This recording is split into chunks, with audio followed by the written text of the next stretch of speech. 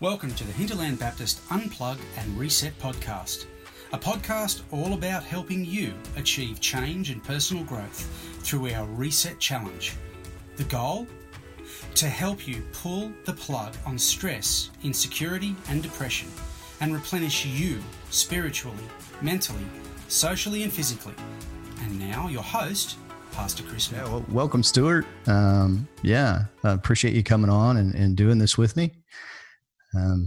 Today we're talking about financial health and well-being. And you are Stuart Sampson, and you work with Christians Against Poverty. Yeah, that's right. And do we call it CAP? Is that how you guys refer to it? Or? Yeah, that's right. CAP is the common usage, so happy to go with that. Cool. So why don't we start out with what CAP does and what you do there, and talk about that a bit, and then we can get into financial health and well-being and all that good stuff. Totally. CAP is all about improving people's financial well-being, but doing that through the local church. And so CAP, really we provide training, support, networking to local churches who are interested in being involved in that kind of work in their community and seeing their communities flourish financially. And so we train people to run group education workshops on financial well-being, really taking people through the basics of building a budget, making that balance, how to manage debt, build savings, all that sort of stuff. But also walking with people one-on-one in a more mentoring capacity, and really helping people on that long journey out of debt often, as that can be a really tumultuous one, or just one that's really difficult, or just walking with people to help them build their financial well-being generally. And doing that in the context of local church community. We want people to not feel like they're alone in their finances, that it's not a taboo topic to talk about, that together we can do this.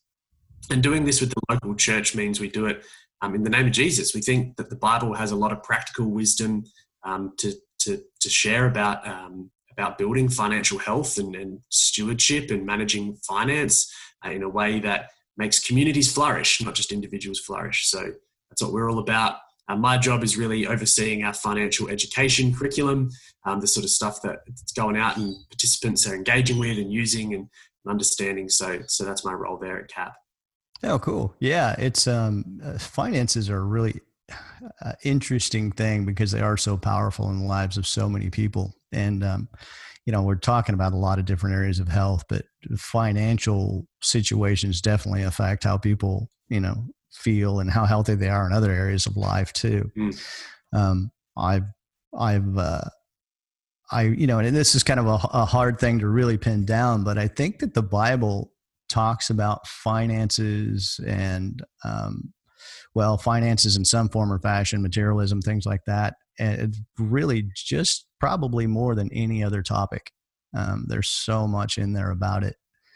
And I know when a pastor starts talking about finances, there's always a little bit of eyebrows that get raised, like, is this guy after our money?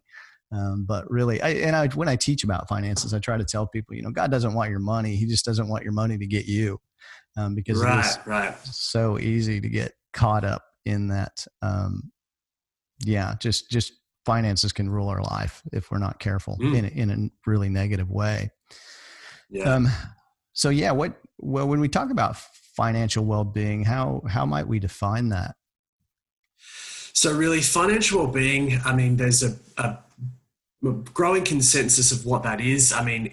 It's relatively broad and sort of hard to pin down in many ways, but in Australia, we've got more consensus of what that means now. It's basically being able to manage your day-to-day expenses, both now and being able to do that in the future.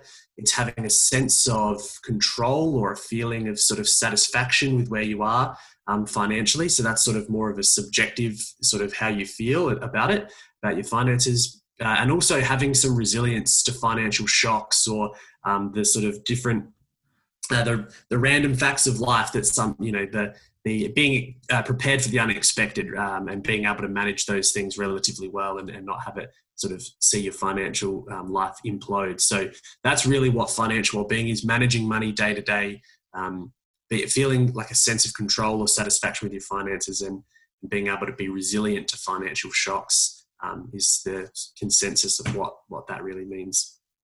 Yeah, what you say there about it's broad. It is very broad, isn't it? Because finances can mean, financial comfort, security can mean a lot of different things to a lot of different people, can it? I suppose often when when you ask how much is enough, most people would probably say a little bit more, regardless totally. of how much they have. And some people can be happy with a little bit, and others can manage a lot well. And sometimes even if we have a lot, doesn't necessarily mean we're going to manage it well or be happy with it, does it? Yeah, that's right. And so it's interesting, the feelings of contentment or control or satisfaction we have with our money really is one of the aspects least correlated with income, in that whole picture of financial well-being. Income certainly helps us manage our money day to day, manage cash flow. It certainly helps us to be more resilient, but actually amount of money isn't necessarily that strongly correlated with our sense of feeling of satisfaction or control necessarily. There's a lot more sort of our psychological factors, the way we think, and our outlook on life, our beliefs, our values, that has much more to do with that. Yeah. Well, you sent me a bunch of information, which I thought was great. It was really interesting stuff to look through, and I'd love to, kind of talk through some of that today. I know you one of the things, the areas of the stuff you sent me was financial well-being, and it consists of objective and subjective components, which I thought was really interesting, because when we think of money, I mean, most of us probably, at least initially, think of just numbers and very, subjective things maybe, or maybe objective is what I mean. But maybe we could talk through those a little bit, those objective components of financial well-being and what they mean, to all of us. Yeah, absolutely. I mean, those objective things are that the stuff that helps us, that you see, the things that feel most tangible, I think, is income level and that sort of stuff. Actually being able to keep up with the bills. Objective measures are sort of being able to manage our debt load effectively, things like that. The sort of stuff that can really be measured by a bank account in ways, right? The objective stuff. Job security and stability is all part of that. I mean, it's broad, but basically it's the actual hard numbers of it all really is the objective stuff. It's been what people have looked at when they've thought of financial well-being mostly in the past. If we can just raise people's objective standard of living, we can put more money in people's pockets, and whether that be by trickle down economics or government support or whatever side of that sort of thing, if we can lift people's objective standards, then they'll be okay. But what we know is they're not necessarily related to each other. There's a whole side of it that's totally subjective. But I mean, we can't ignore the objective stuff, right? Like more money in people's bank accounts means better access to food, housing, education, all these sorts of things that we know do lift people's standard of living and welfare and well-being. But it's just, it just misses something. There's something missing in the objective stuff that's hard to pin down. So it sounds like what maybe part of what you guys do is helping people understand those subjective things as well in the work you do with CAP. Would that be the case? Yeah, absolutely. I think when we take people through courses or do some mentoring with people, we really like to start with helping people understand their money story. How were you raised? What was money like in your household growing up? Did you have two parents that earned a wage? How did they talk about money? How did they fight about money? What was the priorities in the house? And every family's going to have a different sort of makeup of that when it comes to that. And that really is formative for us in our younger years as we see the way our parents or our caregivers use money, think about money, how they worry about money, or whether they don't worry about it at all these sorts of things. We're learning all the time and observing those, especially as we grow up. And so those become our implicit and our just sort of natural modes of thinking and when it comes about money. And sometimes those things we can just follow in our parents' footsteps or our caregivers' footsteps almost automatically, or sometimes we might just try to do exactly the opposite. We sort of saw how our parents use money and thought, no way, I don't want to do it like that. So it can be a pendulum effect and swing totally the other way. And so it's good to just be aware of that stuff and be aware of the sort of, our implicit ways of thinking, not just about money then, but then actually also about sort of our worldview. You know, do we believe the world is a good, consistent, safe place that we can trust and we can, navigate safely, or do we believe the world is a dangerous, unpredictable place that, why worry too much about the future when I just need to sort of get through the day sort of thing. And when people have grown up in different circumstances, they're everywhere on that spectrum. And so our beliefs and internal attitudes and values have a huge part to play in that. Yeah, that's one of the things that I've found in marriage and working with different couples, especially when I do pre-marriage courses with people. One of the things that we talk about is there's pretty much three major areas that are going to cause conflict in a marriage. One of them is how you raise the kids. Another one is religion, and probably the biggest one is finances and how you handle them. Yeah, and we really kind of form our beliefs and practices around what we saw growing up. And that's very true what you say there. So what are some subjective components to financial well-being? It's it's interesting because it's feelings of control. It's really the internal stuff, the way we view it, feelings of control, feelings of security, feelings of satisfaction. But it's interesting. And I mean, in the work we do, we work across the sector, and we work with, we work through the local church, but we work with the financial hardship sector and things like that. And that's, in all of that sort of education, there's a big emphasis, that if we could get our finances right, then that would be sort of the building block of a flourishing life. And that really becomes a cornerstone for many people. And even if that, while sort of, as I mentioned before, people used to really think of that as in the objective way, if we could just raise people's income levels and things like that, then that would really help them flourish. Now we sort of understand that there's some subjective elements to that as well. So our values, our beliefs, our feelings. But it's interesting in that Cap working through a biblical framework, a biblical lens of understanding all this, we just sometimes want to thoughtfully provoke and challenge that notion. I mean, the sense that if you have your financial life in order, that can be the cornerstone of a sense of having control, security, satisfaction, and all these things. And we believe while they might be wonderful fruits of having a financial life in order, we think that we just don't think that your finances could be the cornerstone of that, if that makes sense. And so rather than having sort of sense of control, we talk about feeling content, with the situation that you might have, or rather than our security being based in our finances, our security being in our relationship with God, the great unchangeable Lord, and in our relationships with others, really having healthy relationships with others and feeling that brings a greater sense of security. And then being able to spend and use our money joyfully in a way that is in service of others, for their greater good, not just sort of for our own gain. That brings a sort of a deeper sense of satisfaction. And so that's an interesting area to sort of play around with and really talk to people about, because if people think that their sense of control will come from having all their objective stuff in order, a higher income, a better house, a sort of better holiday, all those sorts of things, having the financial life in order, that control and satisfaction come from there. We sort of say it's almost the other way around. And actually, we can think of this through biblical lens, following the way of Jesus, being able to practice contentment, generosity, use money wisely. That actually gives us a deeper sense of all of those things, and a truer sense and a more timeless sense of those feelings of security, control, and satisfaction.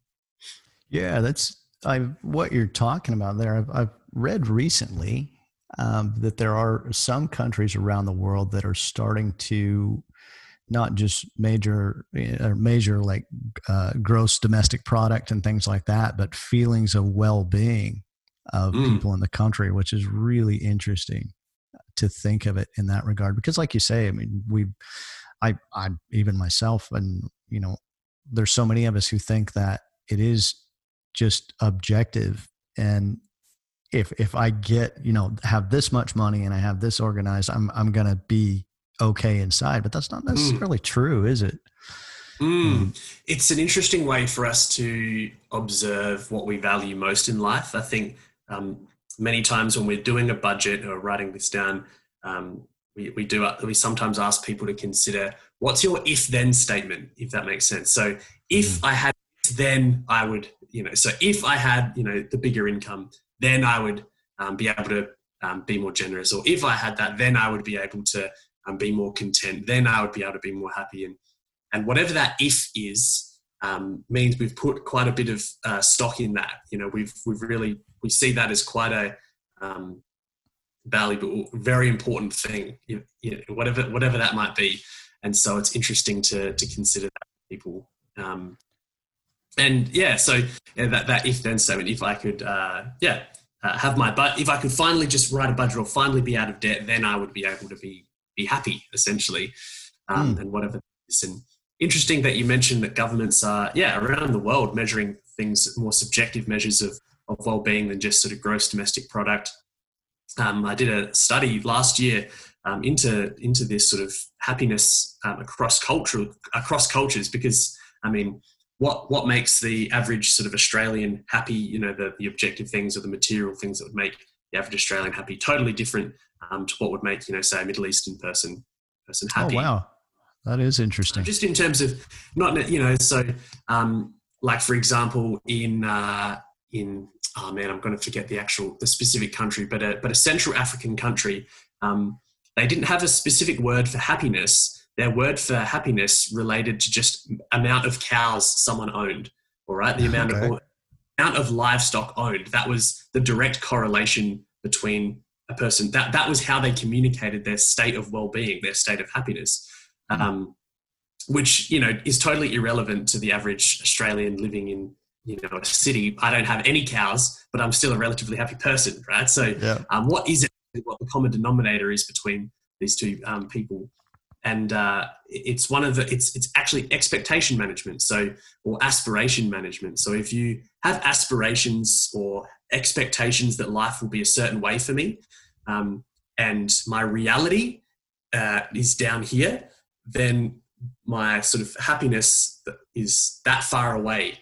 Whereas if your aspirations or your expectations and your reality, the closer those two things are, essentially the more happy you're able to be. And so you've sort of got two ways of increasing happiness: either better your reality, get your reality closer to your expectation, or manage your expectations so they're a little closer to your reality. And so hopefully people are able to sort of meet them in the middle somewhere and be able to forward progress like that. But it's a more cross-cultural way of thinking about happiness that works no matter what it is that you're hoping to achieve in life or receive in life. Yeah, that's cool. I love that if-then statement. That's a great statement. I'm going to have to work that into some sermons somewhere. That's a great statement, because it really does. When I think about that, I'm like, okay, if this, then that. I'm like, okay, yeah, that shows me what's really important to me. That shows me what really matters. So yeah, that's a great statement. Now, how would you say that generosity might play into like subjective well-being? Yeah. It's becoming more and more well known that the more generous people are, the happier ones. It feels good. There's a science behind, generosity. It feels good to give. It's something in our nature. We want to be generous, I think. And so when we're not, we're almost doing something a little bit unnatural in some ways, against our better nature. I think you could survey 100 people and 99% of them would say it's good. It's a good thing to be generous. No, I think anyone's on the other side of that. But then, so it's interesting then to think what stops people from being generous. I remember talking to some charity workers in my hometown of Adelaide, where I'm actually visiting at the moment. I'm in my parents' front room as I visit them on holidays in Adelaide. I was talking to some charity workers, you know, the guys who would be in the mall and they're rattling the tin around Christmas time for different Christmas appeals or to donate to a certain charity. And they said, you know, whenever we do this in the wealthy sides of town, you know, in the shopping malls that are in the East End, as it were, here in Adelaide, that's sort of where the wealthier suburbs are. We make way less money than if we go up north to what is typically the sort of lower socioeconomic areas. And in those suburbs, we make heaps, collect so much more money. And so why is that? So that is just such an interesting, why the difference there. And it tends to be true that greater incomes don't necessarily equal greater generosity, especially as a proportion to income necessarily. So it's interesting. So why I think people all believe it's a good thing to give. It's we should, you know, societies thrive and flourish when people are generous. But actually, when it comes, maybe that's a good thing for someone else to do, you know. Or, yeah, sometimes, yeah. Maybe, you know, or getting to if I had this, then I would be able to be more generous, maybe. But so that I think it's just an interesting point to consider why people are generous. Yeah, that's really interesting about the socioeconomic neighborhoods and how they tend to make more money in the ones that aren't maybe as wealthy as others. You wouldn't naturally assume that, but it's interesting that it works like that. Yeah, I don't know. It's just my kind of own reasoning it out, but I think sometimes when we're generous, we kind of show ourselves that we do have enough and we have more than we need, and we kind of break that control when because I always joke around that your money doesn't do anything you don't tell it to. It's not like it hops out of your wallet, walks down the street and causes trouble or anything.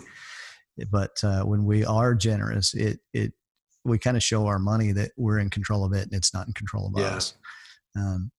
That's kind of my thinking on generosity, and it is such a good thing. And obviously the Bible is very big on that, and generosity and benevolence and all of that kind of stuff. And there's some different levels in this info you sent me that contribute towards a person's financial well-being. And there's a few of those in economic environment, social environment, individual characteristics. And maybe we could start with that economic environment and talk about that a little bit and how that, you know, contributes to a person's financial well-being. Yeah, it's interesting. In the research, they're sort of able to extrapolate of those. There's a few dimensions there, and the sort of broader economic environment's one of them. And they sort of say that contributes roughly between 10 and 14 sort of percent to someone's overall well-being, financial. Wow. It plays this interesting role sort of in the background, but really frames a whole person life, because we're all in an economic system. You know, we're all here in Australia and in our various states that have various sort of levels of opportunity and equity and all that sort of stuff. And so the broader economic environment plays this role in providing us certain economic opportunities. You know, how many jobs are available in my area? What kind of jobs are available to me? What are the tax policies of my nation? You know, how are they distributing those goods and services? And so that just provides the context of our life, but it also provides this sort of interesting backdrop. I mean, one of the most fascinating things about the coronavirus pandemic, for example, that certainly has had an effect on the broader economic environment of people's lives. You know, that's certainly a big picture issue, and created a great deal of fear and uncertainty. And so people are reporting sort of lower, you know, well-being overall in this time. But interestingly, the net income of Australians rose during the pandemic, and actually many businesses thrived. You know, obviously many others suffered greatly, and people did lose jobs. But in many ways, it was the fear of the unknown and the uncertainty that would come that really paralyzed people the most, not necessarily, you know, the economic impact on specific individuals. So it's just interesting. It provides the backdrop to everything we do, and sort of it looms large in the background of the financial decisions we make, and And often people do make financial decisions sort of out of fear, or reactivity to what's going on around them in their lives. And so it plays an important factor in what's going on. Yeah, that's interesting with the, you would think that with the coronavirus that the net income of people would have dropped, but apparently it didn't. Yeah. Rose by 1%. Okay. Yeah. Wow. Yeah. That was from the Australian Bureau of Statistics. We're able to find that. And that they sort of were able to collaborate with the banks and do some massive data collection and take that findings, which is just, bizarre and sort of beggars belief really in many ways. But it's, just a strange anomaly of these times. Interestingly, was when you look at the data sets, it was those with in the highest income brackets that reported the most significant drops of financial well-being. And so their financial well-being overall dropped most significantly, even though their income was least affected. And actually they didn't drop sort of a lower socioeconomic group necessarily either. So again, the economic environment we're in creates a sense of fear or certainty. And we want stable governments with strong institutions that we can trust, and we feel like are predictable, and so we're able to make decisions that affect our future. And when those things are thrown into a sort of state of chaos, it creates fear and uncertainty.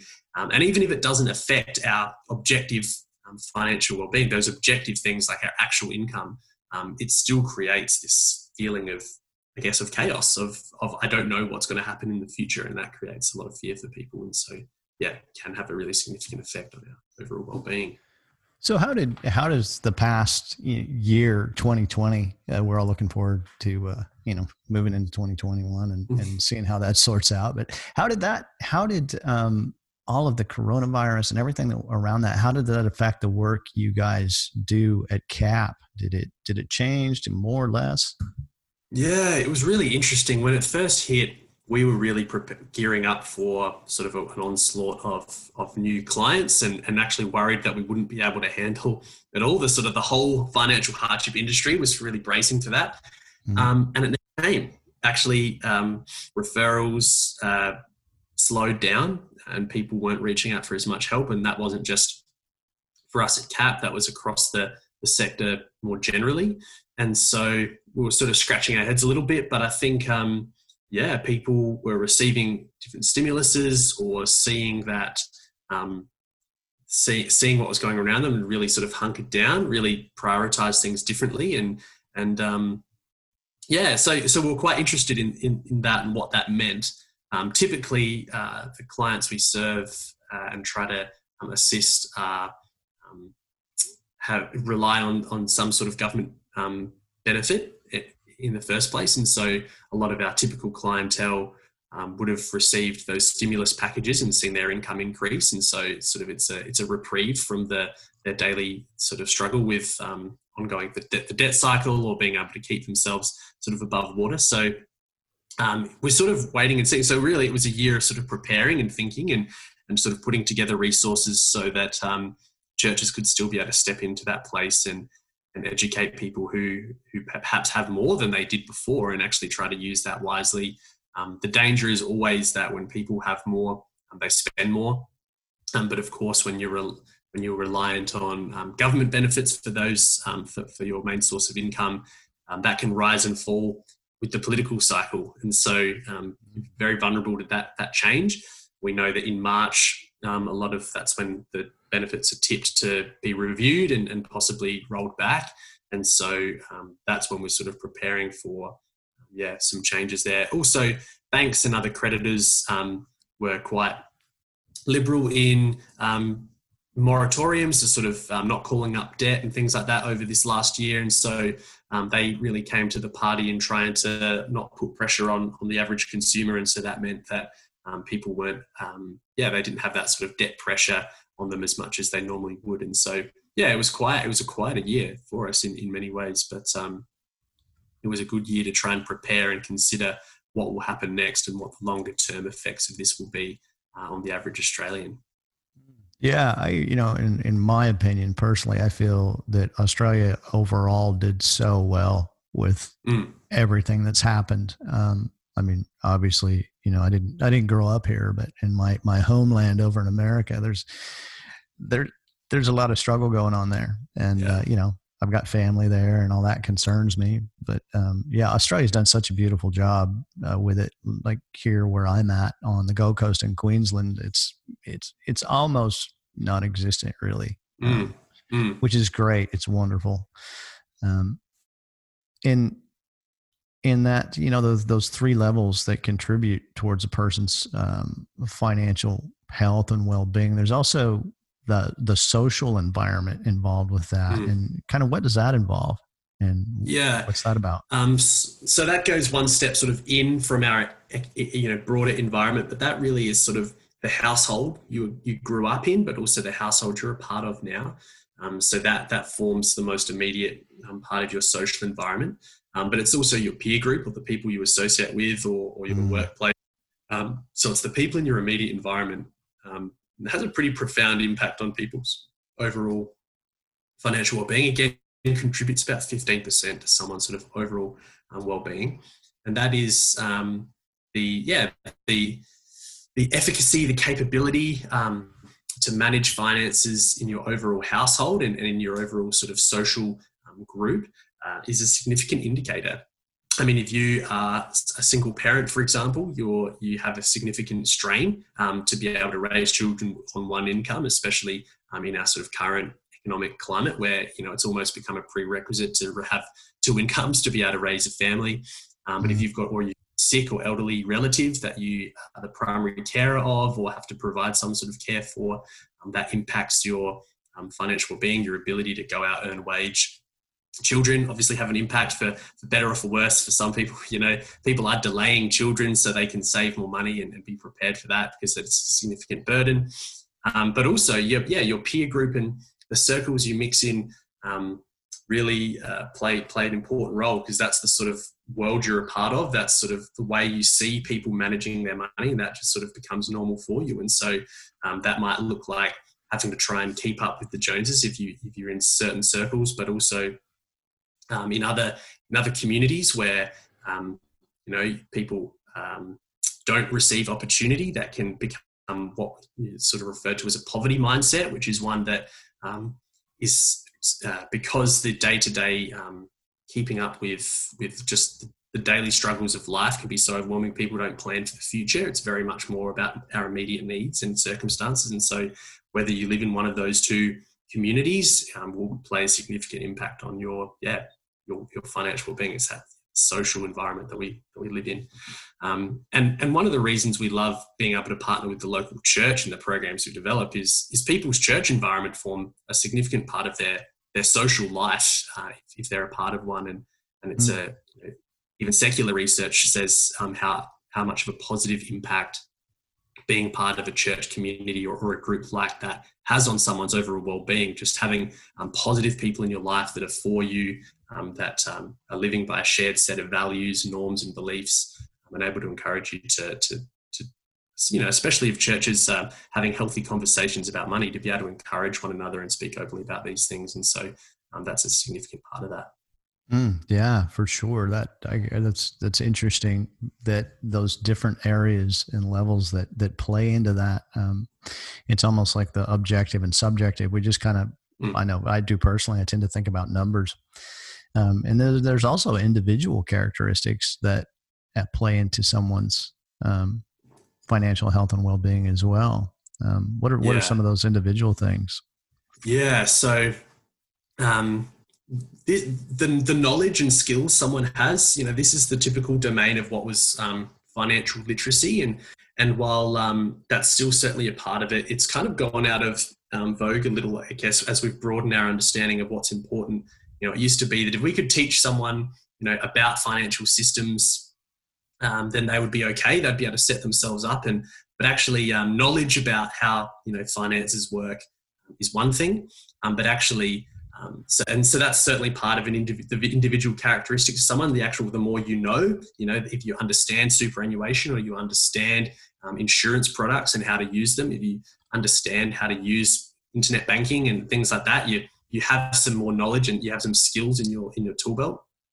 so to speak, to be able to navigate financial systems. And so that contributes to financial well-being, but only, it's about sort of 10% contributes to someone's overall financial well-being.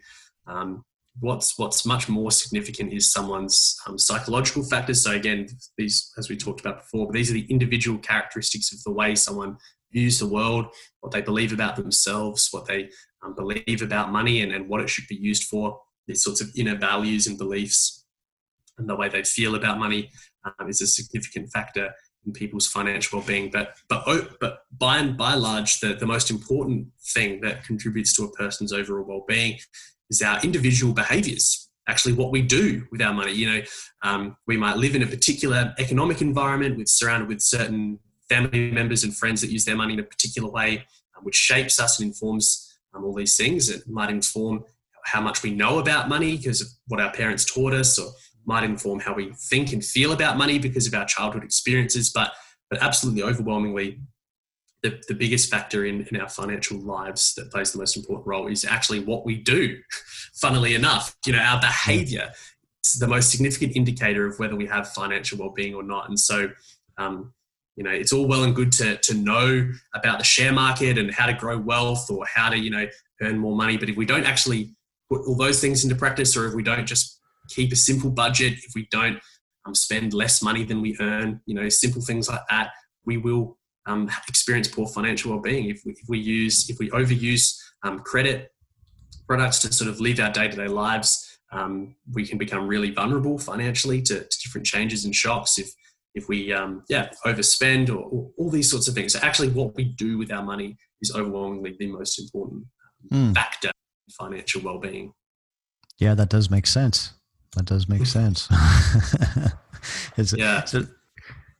there's a lot of different pieces of the puzzle there, isn't there? There's subjective, objective, economic environment, social environment, and then our personal behaviors too. There's so much involved with that to think about. Yeah. And so that's why it's complicated and sometimes hard to talk about. I mean, our behaviors are normally habitual, more or less, and they're mostly things that we do relatively unthinkingly, because they're things we've always done and will continue to do unless we have a real impetus to change them. And even then, it can be really hard to break those habits and cycles of behavior.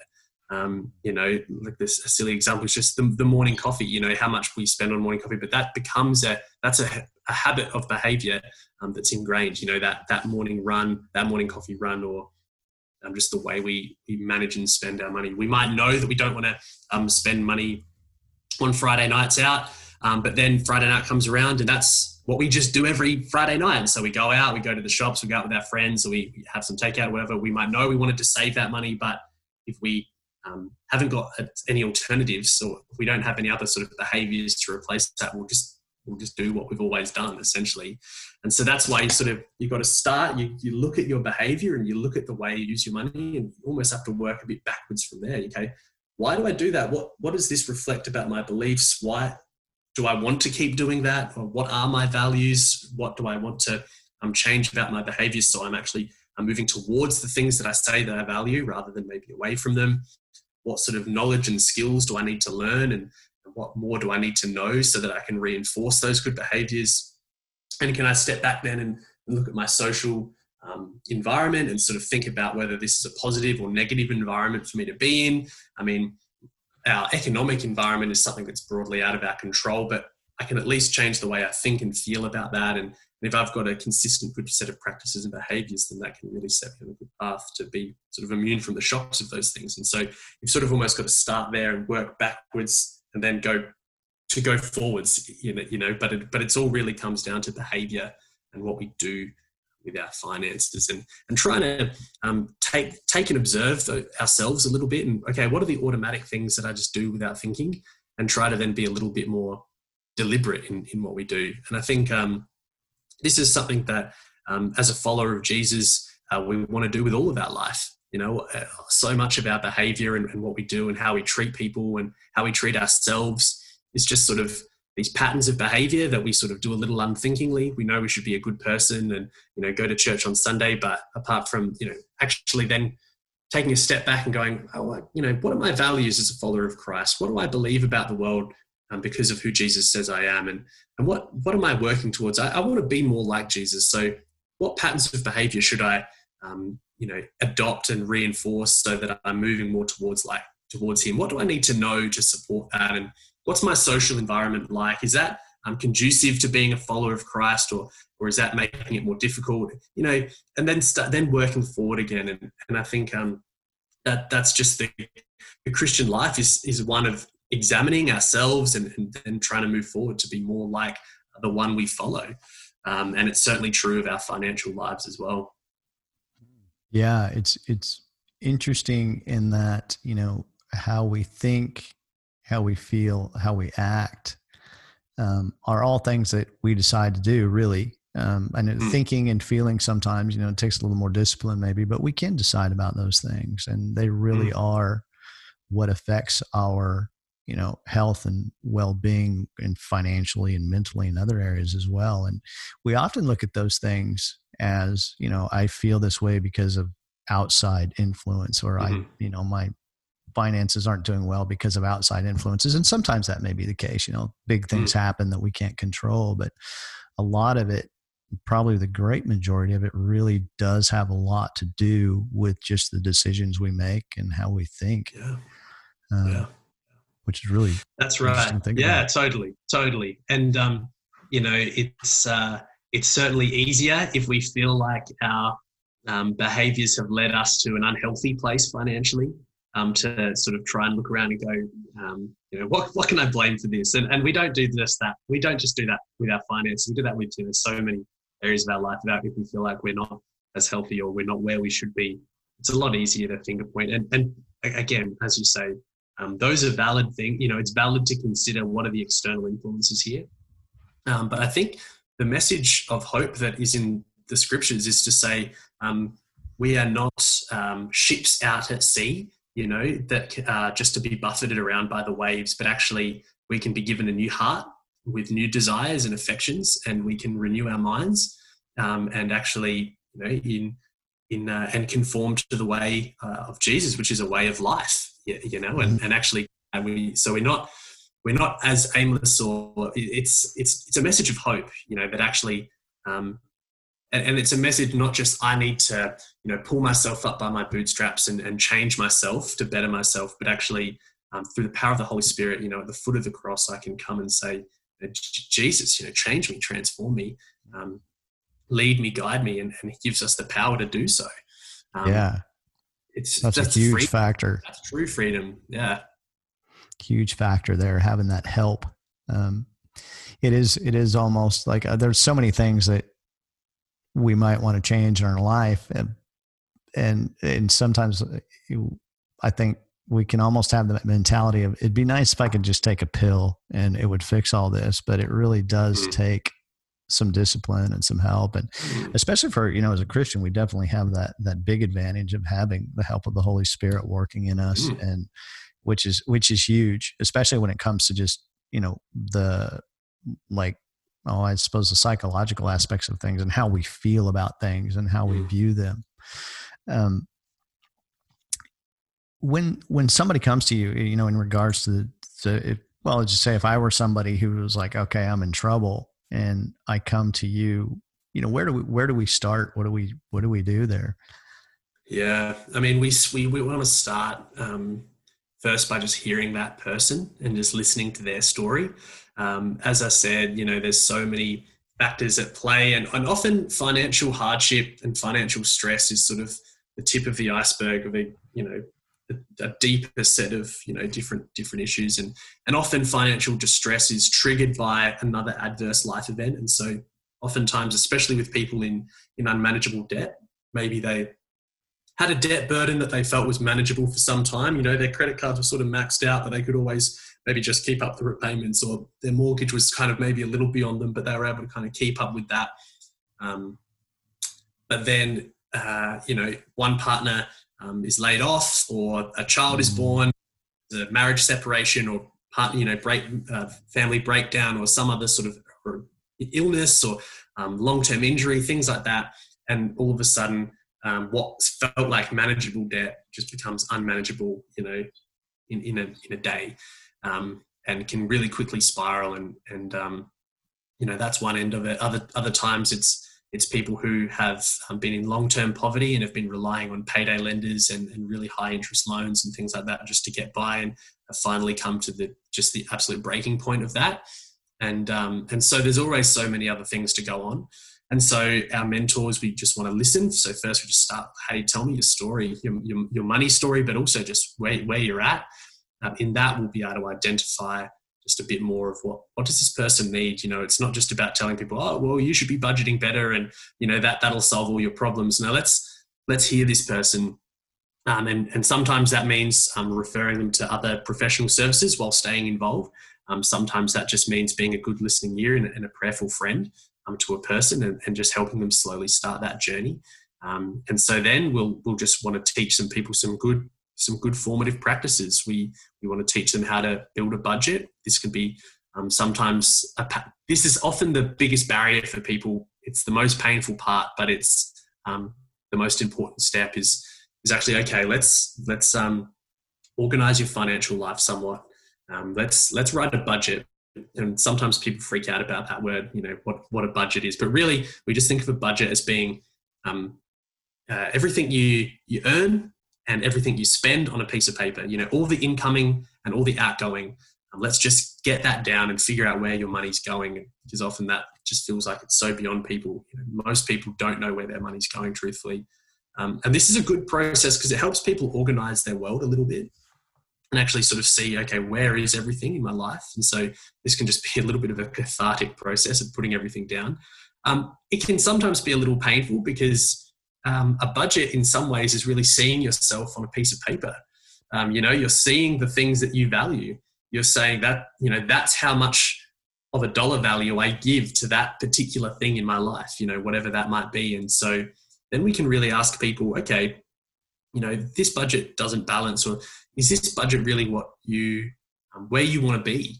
And we help people say, okay, what are your values? What are your priorities? We work with Christians and non-Christians alike, and we share a bit of the story of Jesus with people and share his values, the kingdom values of contentment, generosity, joy, wisdom, these sorts of things. But we want to help people where they're at. And so, hey, where's your life going? Where do you see, where do you want your life to be going? And let's see if we can work this budget to actually fit that. And so it's a little bit of identity work. It's actually saying, okay, do I really value all that stuff that's in this budget? And let's just start making some changes there. First, in theory, okay, let's make the changes on the piece of paper. And then with that mentor, let's put some of this stuff into practice slowly but surely, just change some of the ways I spend my money.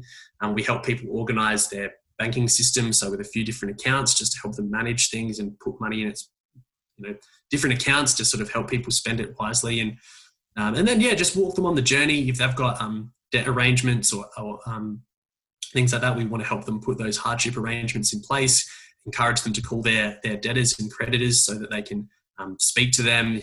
Creditors can be scary, but they're a lot friendlier if you call them first, right? So we try to encourage people just to do that, take that step, and put those plans in place so they can slowly move forward.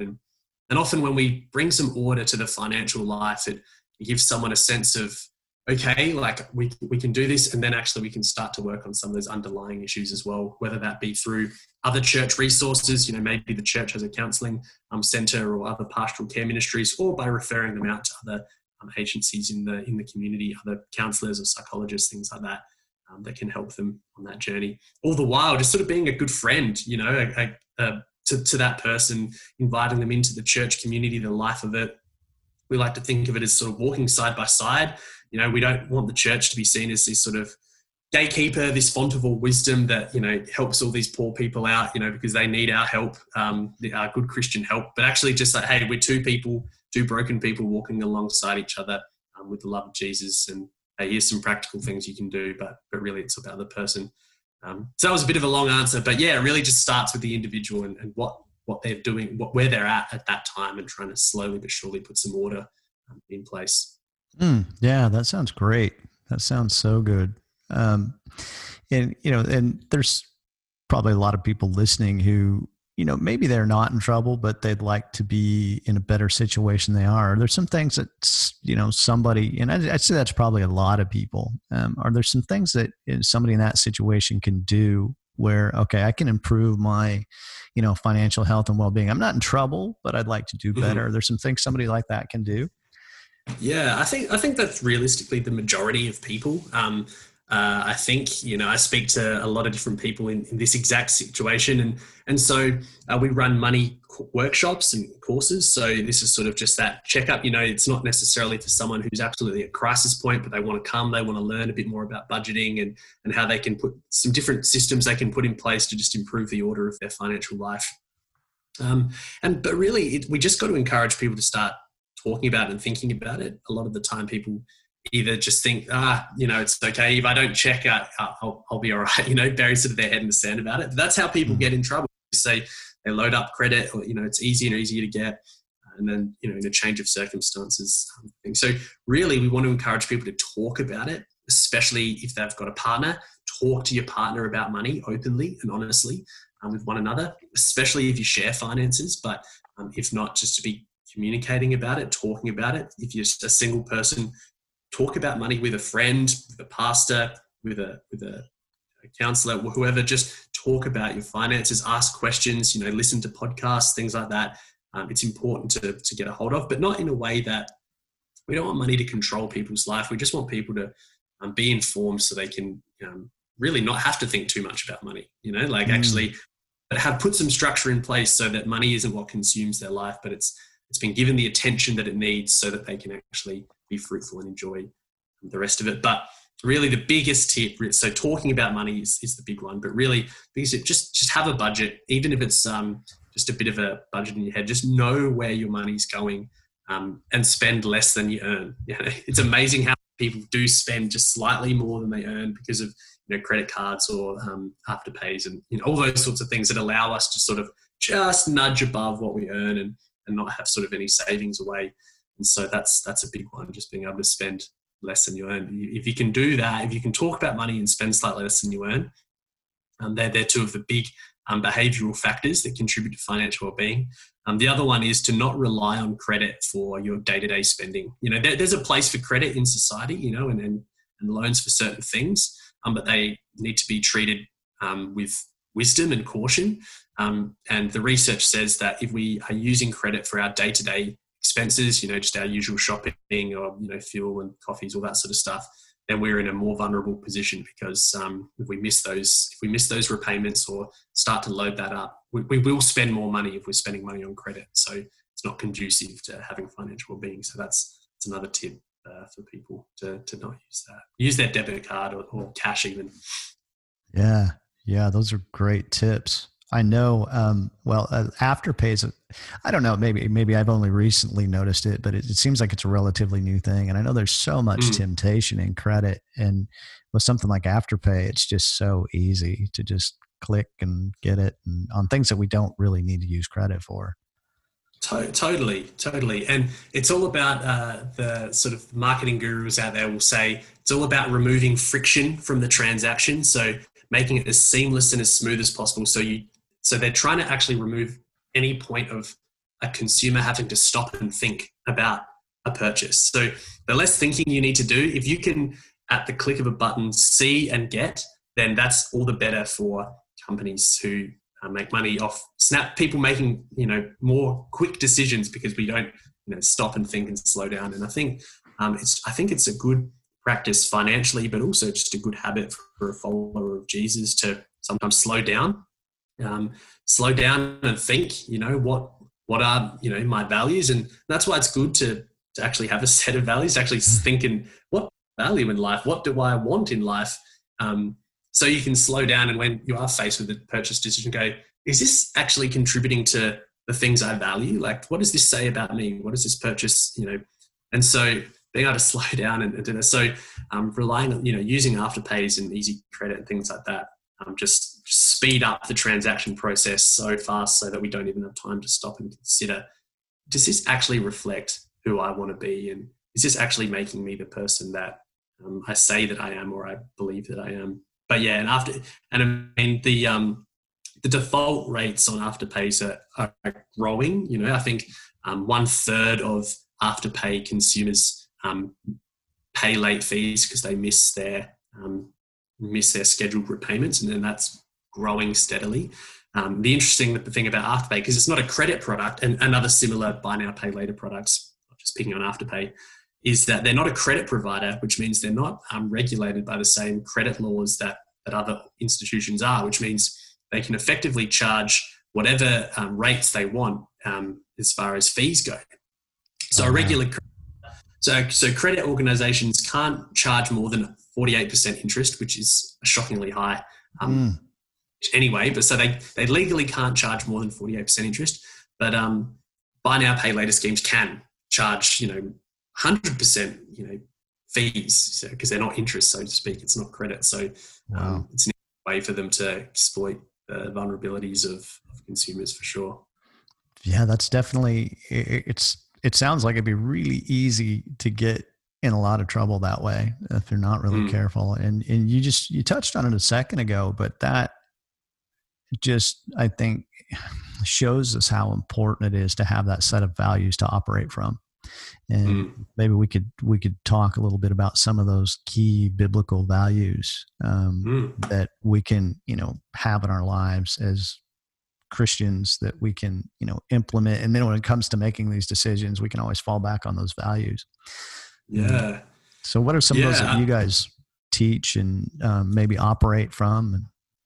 Yeah, I mean, the Bible, as you said, has a lot to say about finances and money, and we rather not sort of be like and the Proverbs has a lot to say about it, but it's a bit broader than just sort of a proverb for a solution sort of thing. But we think that we summarize it as the way the Bible talks about money. There's a biblical call, there's a biblical caution, and there's a biblical oh man, my mind is blanked. I can't think of a claim. I think claim. That's the right. Yeah. Thank you. You're doing with that. So there's a biblical claim, there's a biblical call, and there's a biblical caution. Sorry for my mental blank there. No worries at all. The claim is basically, the claim comes from Genesis, 1 and 2. The world is God's. He created it.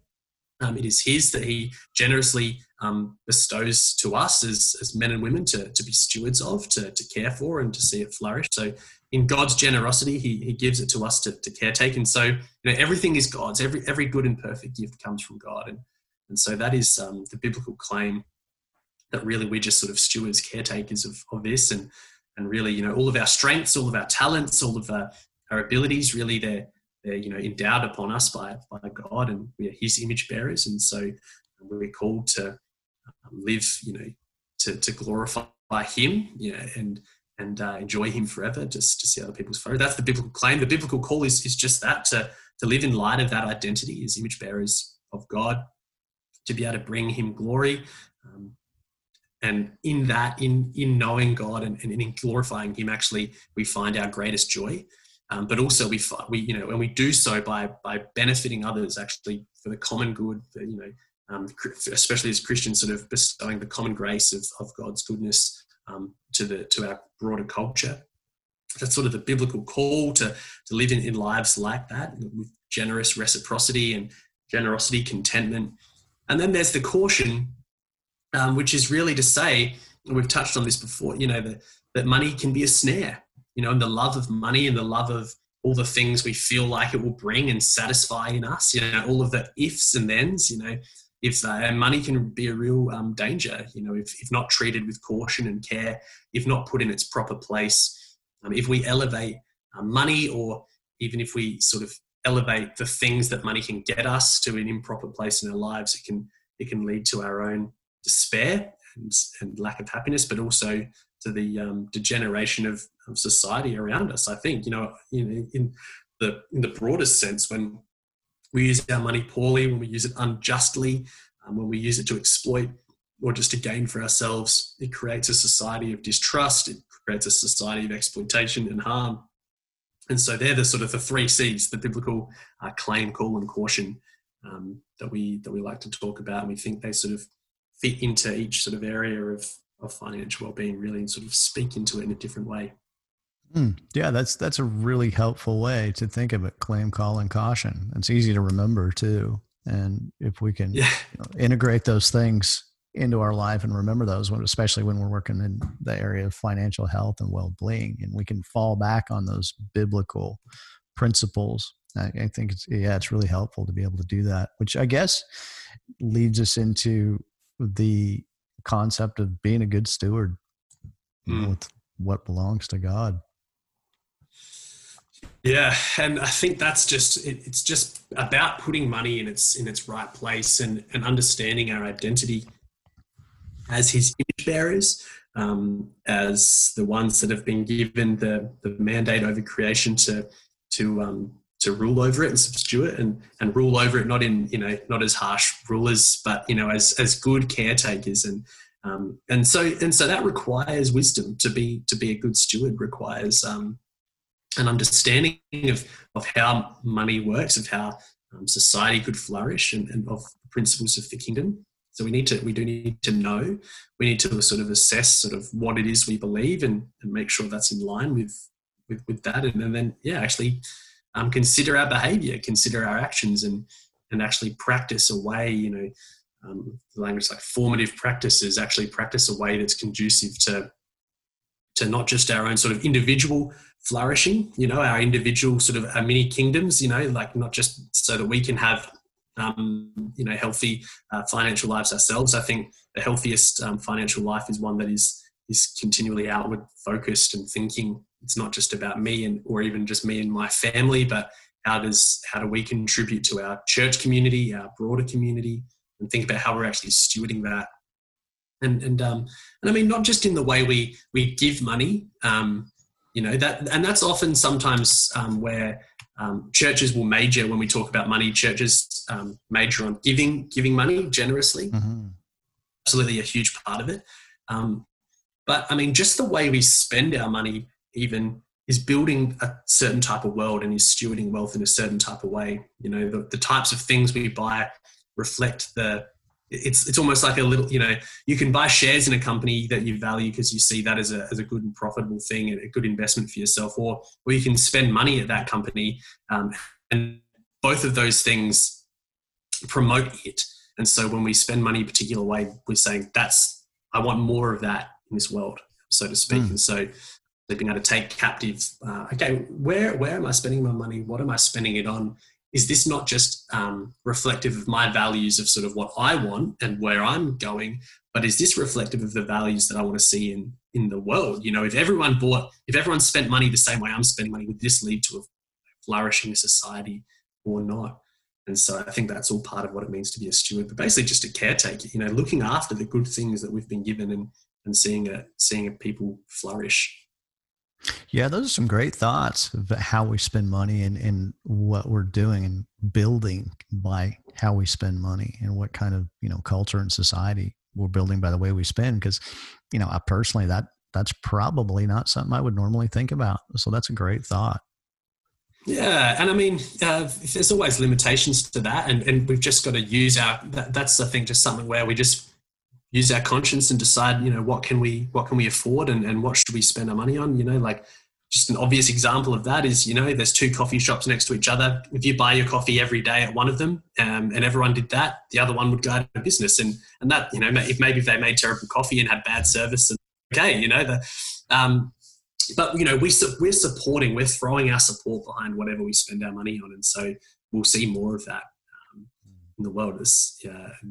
And I think we've been particularly reminded of that in times like last year in the aftermath of the bushfires. There was a lot of campaigns around going on local holidays and spending money in local businesses that might have been poorly affected, because we wanted to see those businesses flourish again. We wanted to see them rebuild, because we said as a nation, like, hey, we value having these small communities, especially these country towns, being able to actually stand on their own 2 feet, actually be able to have businesses that are thriving. So let's spend money there. We want to support them in doing that. It's one thing to wish them well and write messages of support, but we vote with our wallets in many ways. And so that's the sort of world we create with what we spend our money on. Yeah, that's so true. And sometimes, like, Oh, I know in my own life, I really enjoy, the locally owned mom and pop type businesses and things. And that's something for me personally, I like to promote. So I tend to spend money in a place like that. And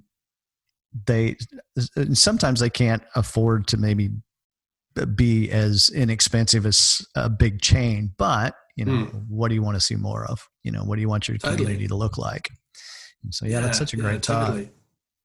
Yeah, totally. And I mean, that's different for people in different income levels as well. And that's why we think it's just something you've just got to, it's just worth considering. There are some people who would say, I would never buy I remember when there was this sort of milk wars and the milk was being reduced all the time, but people were saying how bad this is for farmers and things like that because milk's $2.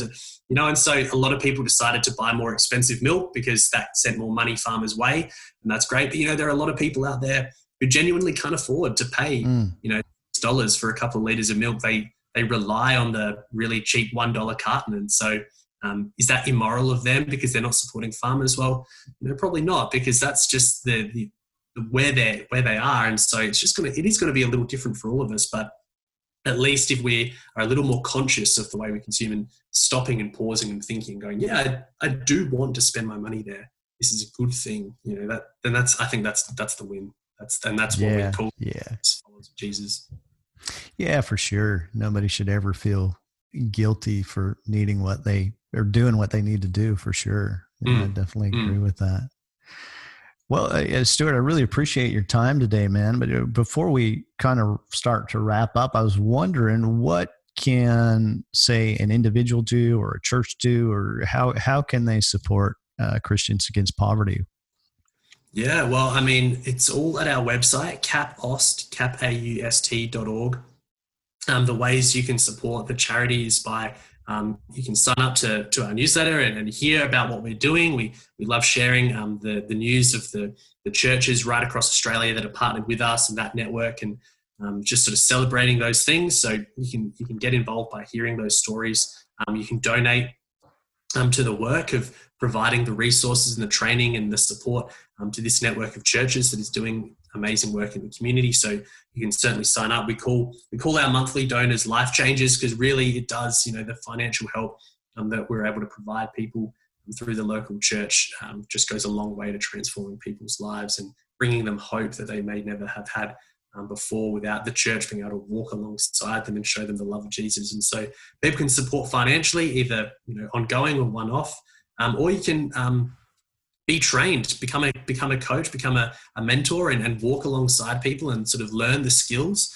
Often it's a really rewarding journey for coaches themselves. So they sort of themselves relearn a little bit, what is a biblical way to manage my money, and how can I support people in my community? So if you're a Christian involved in some sort of work in the community, and there are people out there that are struggling financially, or even just people in your community that would rather not talk about money or think they're going okay, but could always use a tune-up, by all means get trained to learn what we do and see if you can apply that in your context. And so you can do that on our website as well, make an inquiry to become trained by us.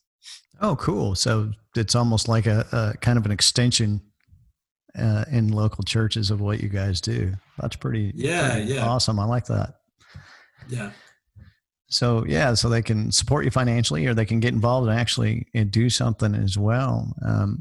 And those is that kind of how a church would get involved, is maybe have somebody from their church? Absolutely. And that is maybe sometimes a bit of a misconception. I mean, CAP sees itself as an equipping organization. So when I say we, it's a bit of a misnomer, because when I say we, I mean the churches we train and partner with. The CAP is the equipper, the trainer, the support to go out and do that work. But we really believe it's the local church that brings the hope of Jesus, and we partner with local churches to do this work. And so we train volunteers or people on staff, or whoever else in local church communities to deliver these workshops, to do the mentoring and coaching. And so it's really all about the local church. And so we've got hundreds of churches we partner with across Australia, running either workshops or doing one-on-one stuff with people. And so your church can get trained too. We can talk away. We love partnering with churches. We partner with churches across all denominations, which is always fun. And so, yeah, we partner with all sorts, and we love to talk to your church or your community, or however we can support what you're doing. Very cool, Stuart. I really appreciate it. And thanks especially. I know you're on holiday at your parents' place. I really, really appreciate you taking the time to do this. Yeah, no worries. Even though you're on holiday, man, it's very, very cool. We definitely appreciate what you do, and we'll be supporting and praying for you guys. And look forward to catching up with you again. And that's great. I really appreciate it. I mean, thanks so much for having us on. I love that churches and church leaders are wanting to have these sorts of conversations. I think the church can always get better at having these sorts of conversations. As I said, typically talk a lot about giving money, and maybe that's why sometimes people are a little distrusting when the pastor gets up to talk about tithing, whatever. He just wants my money. But I think I just love that you're having leading your congregation and having healthy conversations about money in their whole life context. So bless you, man. That's really great to be able to have these conversations. Yeah. Again, really appreciate it. And I hope we can catch up again soon. Yeah, absolutely.